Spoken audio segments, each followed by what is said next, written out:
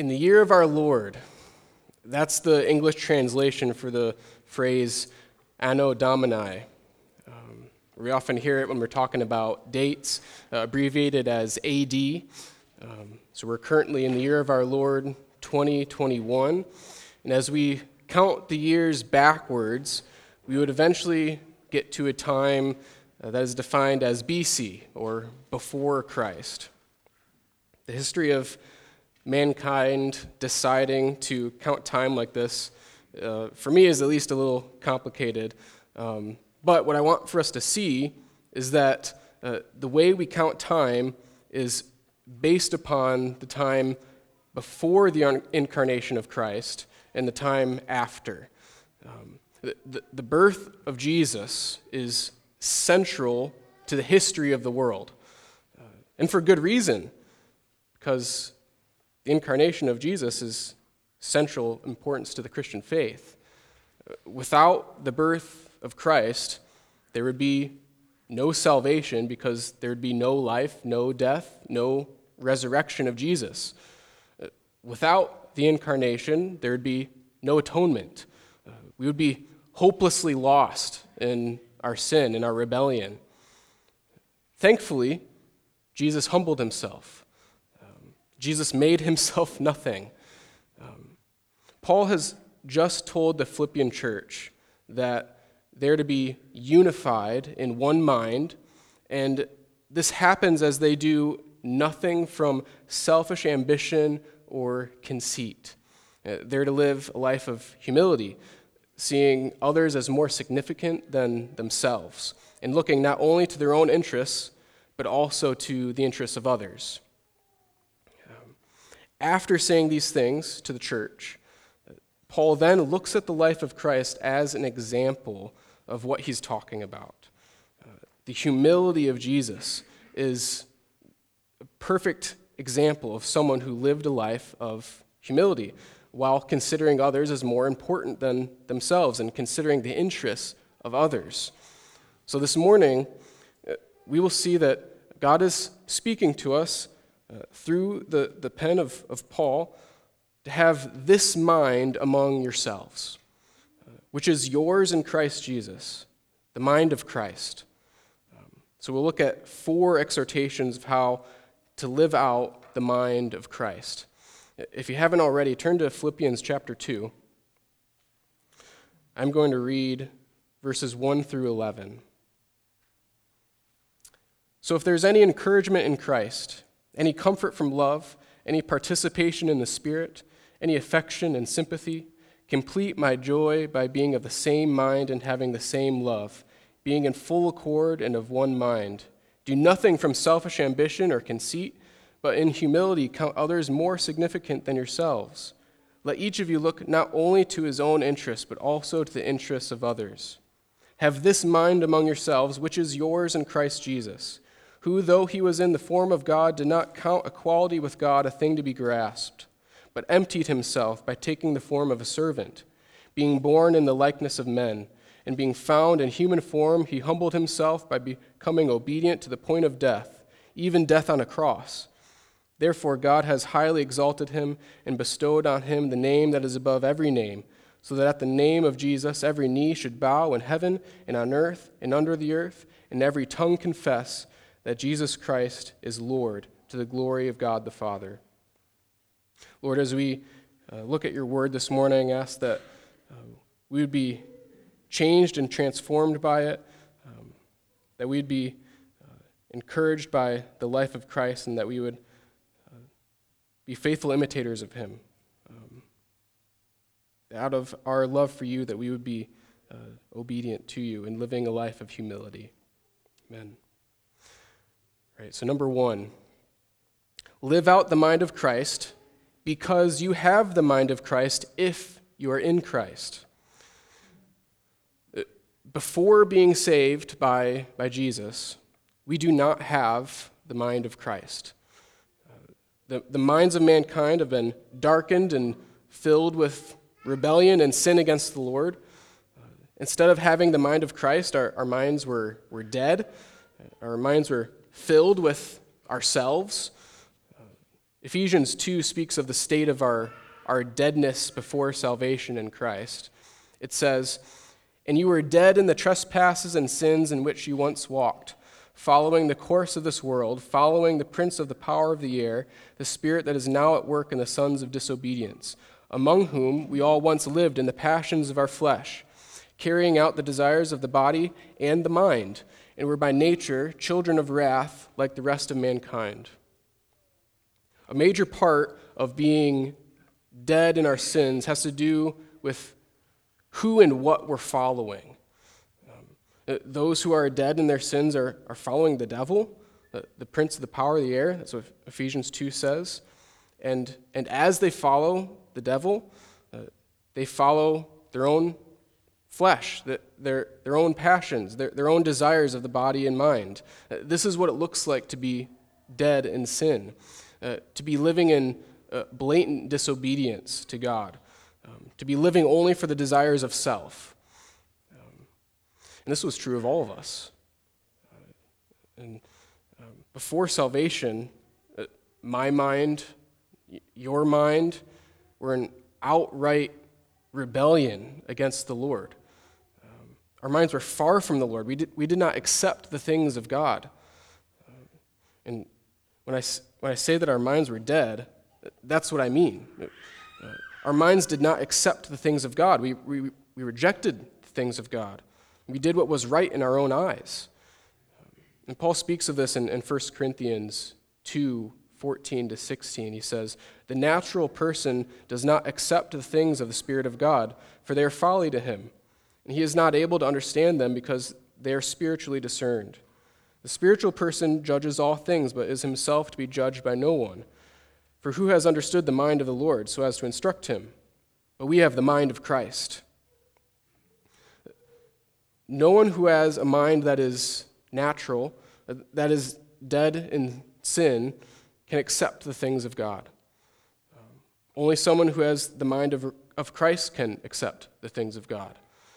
And Paul says to the Corinthian church, "But we have the mind of Christ." So this begs the question, how is it that someone who does not have the mind of Christ can receive the mind of Christ? This comes in salvation, in the repentance of sin and belief in Jesus Christ. And Paul clearly tells the Philippian church that this mind is theirs in Christ Jesus. The only way we can have the mind of Christ is if we are in Christ. And to be in Christ is to be saved, to have repented of our sin and believed in Jesus Christ for salvation alone. Then we are made alive with Christ and are given a new mind. The fact that we have the mind of Christ is important to remember as we live life. It's important because we are living out of who we already are. We're not trying to then gain the mind of Christ. If you are saved, you already have the mind of Christ. He says, "So have this mind among yourselves, which is yours in Christ Jesus." So if you are saved, you have the mind of Christ. So don't try to live your life in order to try to gain or achieve the mind of Christ. This is freely given to you. Because it's freely given to you, therefore, then live it out. The temptations we face, however, even as we have been made alive, is to conform to the pattern of this world. Resist that temptation to conform to the pattern of this world. Do not be conformed to this world, but be transformed by the renewing of your mind, that by testing you may discern what is the will of God, what is good and acceptable and perfect. Even though we have the mind of Christ, the temptations we face in life are to go back to our old self. The temptation is to go back to living to gratify the desires of the flesh and the desires of our old mind. But because we have been made alive, we have the power and ability through the grace of God to resist that temptation and instead be transformed by the renewing of our mind. And so he says, have this mind among yourselves, which is yours in Christ Jesus. Okay, so what exactly is this mind that we're supposed to have in Christ? We're supposed to live this out. What does that look like? Remember, Paul has already talked about this some in the beginning of chapter 2. This mind that we are to have is a mind of humility. Do nothing from selfish ambition or pride. Instead, in living a life of humility, we're to regard others as more significant than ourselves. We are to look towards the interests of others. And Paul is about to direct our attention to the life of Jesus, who perfectly lived this out. Okay, so secondly, live out the mind of Christ by living humbly. Live out the mind of Christ by living humbly. Paul says that Jesus was in the form of God. This has to do with equality with God. Jesus is equal with God because he is God. And this is the miracle of the incarnation. God became man. And it's incredible. It keeps going. It says, though he was in the form of God, did not count equality with God a thing to be grasped, but made himself nothing, taking the form of a servant, being born in the likeness of men. So we're getting a picture of who Jesus is. The truth about that we find about Jesus here, it's emphasizing the great humility of Christ that we are to follow in. It's important to think through these verses carefully. There can be grave errors about the person of Christ that can be made here. So at the beginning of verse 7, you may see something like, but made himself nothing, or emptied himself. So we need to think about this carefully so that we do not diminish who Jesus is. There's some who interpret this passage, the fact that Jesus made himself nothing or emptied himself, they interpret that to mean that Jesus laid aside some of his godly attributes as he took on humanity. And by laid aside, they mean that Jesus did not have those godly attributes. That's wrong. If Jesus laid aside his divine attributes, Jesus would no longer be fully or truly God. He would be something less than God. But we know that Jesus is truly God. In fact, Colossians 2:9 says, for in him the whole fullness of deity dwells bodily. The him there is Jesus. So in Jesus, the fullness of deity dwells bodily. Jesus did not relieve himself of any of his godly attributes. Otherwise, the fullness of God would not be dwelling in him. We also know that Jesus is truly man.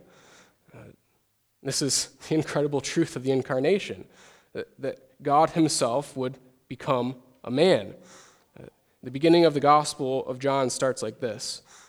In the beginning was the Word, and the Word was with God, and the Word was God. So we see this, there's a distinction between the Word and God, and we also see that the Word is in fact God, and the Word is Christ.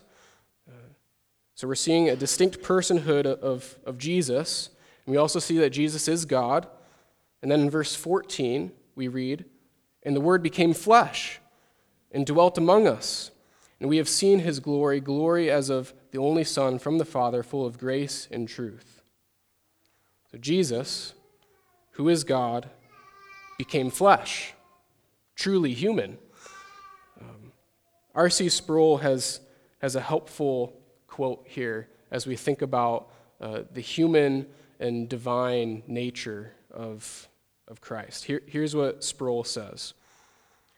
This is not that God changes, metamorphoses into a man so that the divine nature passes out of existence or comes into a new form of fleshiness. No, the incarnation is not so much a subtraction as it is an addition, where the eternal second person of the Trinity takes upon himself a human nature and joins his divine nature to that human nature for the purpose of redemption. In the 19th century, some liberal scholars propounded a doctrine called the kenotic theory of the incarnation. And you may have heard it, the idea being that Jesus came to this earth, he laid aside his divine attributes so that the God-man, at least touching his deity, no longer had the divine attributes of omniscience and omnipotence and all the rest. But of course, that would totally deny the very nature of God, who is immutable. Even in the incarnation, the divine nature does not lose his divine attributes. He does not communicate them to the human side. He does not deify the human nature. But in the mystery of the union between the divine and the human natures of Jesus, the human nature is truly human. It's not omniscient, it's not omnipotent, it's none of those things. But at the same time, the divine nature remains fully and completely divine. What is emptied is glory, privilege, exaltation. Jesus, in the incarnation, makes himself of no reputation. He allows his own divine exalted standing to be subjected to human hostility, human criticism, and denial. I think that's a helpful thinking through the divine and human nature of Christ, helpful quote from Sproul. So there's a lot to think about here in terms of the person of Christ. So this is what we affirm, that Jesus, truly God, truly man. If Jesus did not have the fullness of God dwelling in him bodily, then that takes away from the grand truth of the crucifixion, which is where God died for the redemption of man. If Jesus is less than God, that takes away from the cross. We must not deny the deity of Christ, and we must affirm the humanity of Christ, because we need a perfect human to fulfill the law on our behalf. Jesus completes this work as truly God and truly man. So even though there's a lot here about the person of Christ, we need to make sure that we don't miss the point of the passage. The point of the passage is to see the humility of Jesus. That is the mind that we are to have as we live life. Paul says that Jesus did not count equality with God a thing to be grasped, but made himself nothing, taking the form of a servant, being born in the likeness of men. The text it's plain. As some people have tried to interpret this passage in thinking about the person of Christ, they forget to look at what the text plainly says. The text says nothing about Jesus laying aside any godly attributes or becoming something less than God. Paul tells us exactly what he means by the fact that Jesus emptied himself or made himself nothing. Paul is talking about the fact that Jesus became man, and not only that, but a servant, and was obedient to the point of death, even death on the cross. This is how Jesus emptied himself. This connects us back to not doing anything from rivalry, selfish ambition, or pride, or conceit. There is no selfish ambition found in Christ. There is no pride found in Christ. There's incredible humility in Christ, that God himself would add humanity to himself and come as a servant to die a humiliating death. And all of this because Jesus was concerned about you. Even though Jesus is God, he did not count equality with God something to be grasped. Again, this is a picture of the humility of Christ. Jesus did not need to grasp equality with God because he already had equality with God. He is God. And yet, Jesus came to serve, not to be served. But we're different. We're not God. And yet, we try to grasp equality with God. This is what Adam and Eve did in the garden. They attempted to grasp at having equality with God. This is what we do when we sin. We're grasping at equality with God in pride, saying that we're in control of our life and that we know what is truly good and what is truly evil. This is our pride at work. This is our selfish ambition at work, grasping at equality with God. But Jesus, who is God, did not need to grasp at equality with God because he already had it, and yet he humbled himself. It's amazing. Be careful of thinking that you're something great. Jesus, who is great, made himself to be a servant. Jesus humbled himself. He is great. In our sin, we do the opposite of Jesus. We're not God, but we act like we are. We are not something great, but we lord ourselves over people rather than serve. We can think that we're better than others.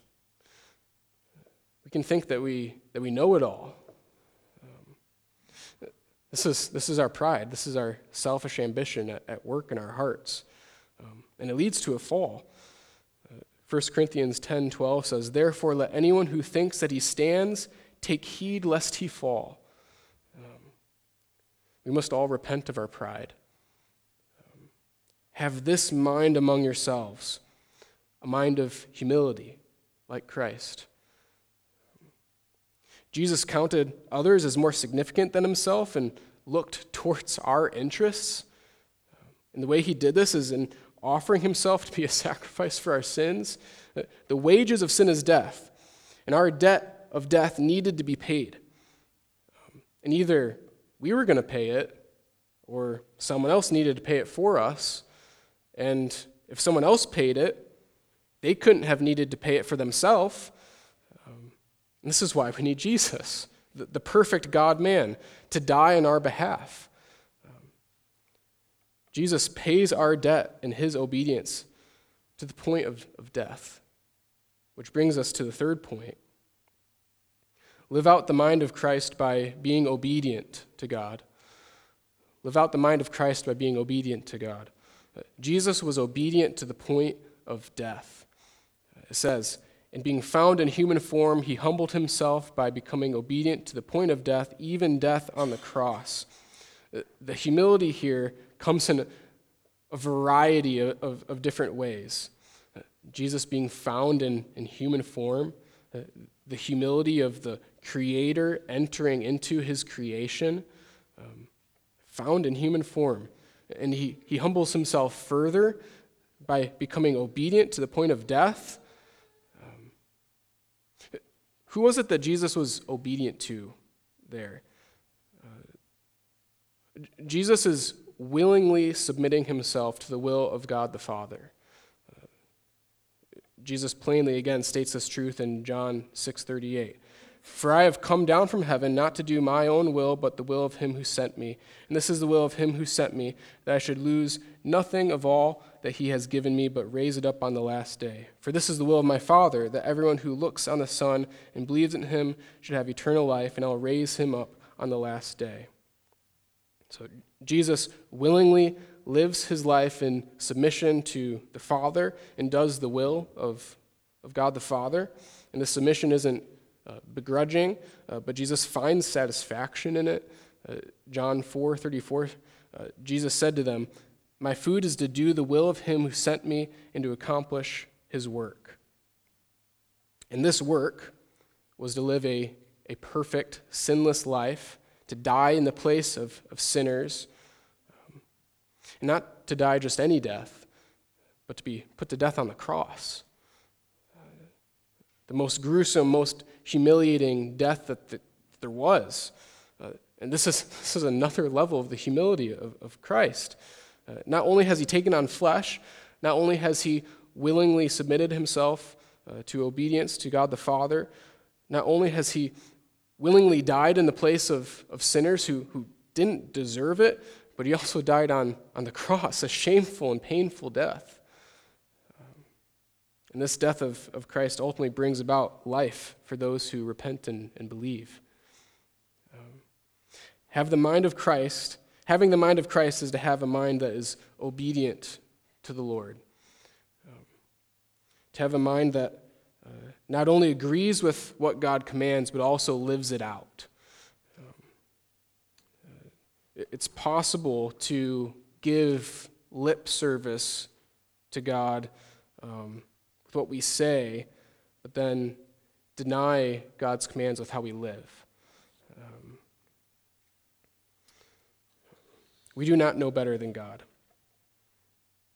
It is God who created all of life. He's the one who knows how all things work. He's the one who knows what is truly good and truly evil. In order to be obedient to God, we need to know what he says. This means we need to be reading and hearing the word of God. How would we think and know not to do anything from selfish ambition or pride if Scripture didn't tell us? How would we know to look at the example of Jesus if we weren't told in Scripture and didn't? How are we to see the life of Christ if we're not reading Scripture? We're to look at the example of Christ and see how he submitted himself to the Father, even though he's equal to him. Now, look at yourself. You are not equal with God. I am not equal with God. How much more should we submit to God? Submit yourself to God by repenting of sin, believing in Jesus, living a life of obedience out of love for the one who willingly died in your place. The call to live obediently is not a call to gain favor, to gain the favor of God. We cannot gain God's approval with our own work. If you believe in Jesus, you already have the approval of God, just as you already have the mind of Christ. And because you have the approval of God, live in a way that God approves of, out of love and out of thankfulness, out of being grateful for all that he's done. Live obediently out of an overflow of your love for the Lord. We are a people, mankind as a whole, who chose to be disobedient, that ultimately brings death. Praise be to God that Jesus chose obedience. And his obedience brings about life. And this life can be yours through repentance and faith in Christ. Are you living a life of humble obedience to God? Take a moment to think about that question. Are you living a life of humble obedience to God? If you are a Christian, I would hope that your answer would be something like this. Yes and no. If you're a Christian, you should have the fruit of repentance and godliness that comes along with your confession of faith. There should be some level of humble obedience to God in your life. And as this humility grows in you, the effect of that humility will be that you become more and more aware of where you fall short. You'll be more aware of where you're not living in humble obedience. A humble person is very aware of their shortcomings and failures, and is continually living a life of repentance as they go before the Lord, and their sin is ever before them. So are there areas in your life where you have been living out selfish ambition and pride? If you think about your life, your family, your marriage, your work, are there areas of your life where you're living out selfish ambition and pride? We've all failed at this. We've fallen desperately short of living a humble life before the Lord. So what's left? What comes next? We've been failures at this. We don't measure up to the humility of Christ. So this brings us to our final point. That's this. Bow your knees and confess with your tongue that Jesus Christ is Lord. Bow your knees and confess with your tongue that Jesus Christ is Lord. Verse 9 states, "Therefore God has highly exalted him and bestowed on him the name that is above every name, so that at the name of Jesus every knee should bow in heaven and on earth and under the earth, and every tongue confess that Jesus Christ is Lord, to the glory of God the Father." God the Father has exalted Christ because of his work in salvation, because of the fact that Jesus humbled himself and did the will of the Father. We see that Jesus is truly God and truly man, who lovingly sacrificed himself. Jesus has the name that is above every name, and he has been raised to life, and he will be worshipped. Every knee will eventually bow. Every tongue will eventually confess the lordship of Christ. My exhortation to you today, my encouragement to you today is to bow now and confess that Jesus is Lord today. Come before the Lord brokenhearted in your sin. Confess your sin, believe in Jesus Christ. Your sins will be forgiven of you. You will be given eternal life in Christ. Jesus is worthy of all your worship, all of your praise. He's worthy of your obedience as you love him for what he has done for you. Every person who's ever lived, even if they never confess that Jesus Christ is Lord, will eventually bend their knee and confess. But we have been given the opportunity today to bend our knees now and confess now in order that you would be saved, in order that we would have eternal life with Christ rather than eternal death away from him. Those who do not repent and believe will eventually bow their knees and confess with their tongues, but their confession will be too late. They have a wage to be paid, and that wage is death. Do you see the incredible love of God in this? All of us deserve this eternal death. But Jesus, truly God, truly man, humbled himself to the point of death on the cross in order that this penalty that sinners needed to have paid, that you and I needed to have paid, Jesus paid that penalty for you. That's the love of God. God is not cruel. He's loving. He's caring. He's provided every opportunity for repentance. And so repent and believe today. You'll find salvation. You'll find rest for your soul. If you are a Christian, if you've already repented and believed, you and I are called to live out the mind of Christ, a mind of humility. And we already have this mind because of the salvation that we've received from Jesus. And even still, we fight a war with our fleshly desires. We can still sometimes think that equality with God is something to be grasped. And maybe in your own mind, we don't even necessarily think it like that, but in our words and our actions and our sin, that is what we're doing. And we need to repent of this. You and I are not God. And instead, live humbly before the Lord and be a servant to others rather than lording yourself over others. Be obedient to the point of death. The call of the disciple of Christ is to daily pick up your cross, die to self, and follow Christ. And as we do this, we'll follow an example of Christ who perfectly lived out a humble life in our place. And because of the life and death of Christ, even though we fail, we fail to live a humble life, we have been given the perfect righteousness of Jesus to be as our own. The perfect and righteous life of Christ has been applied to you if you have repented and believed.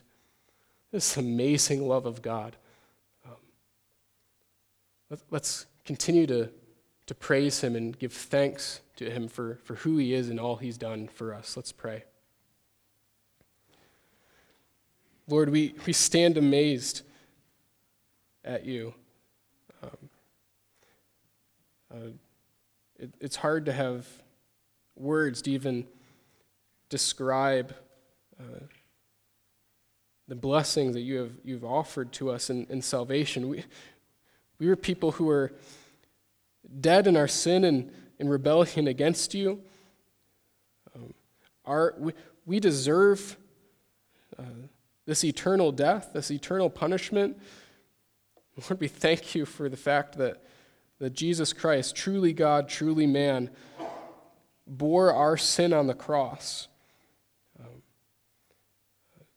rose again from the grave, so that those who repent and believe in him would have their sins washed away, would have the righteousness of Christ applied to them, so that now those who repent and believe are made alive. They're blameless in your sight and have eternal life. Lord, we thank you for this amazing gift of salvation. Lord, help us to live humble lives as we consider your love, that we would be living our life not trying to gain your love, not trying to gain your approval, but knowing that Christ has already gained that for us as we rest in the life of Christ. Amen.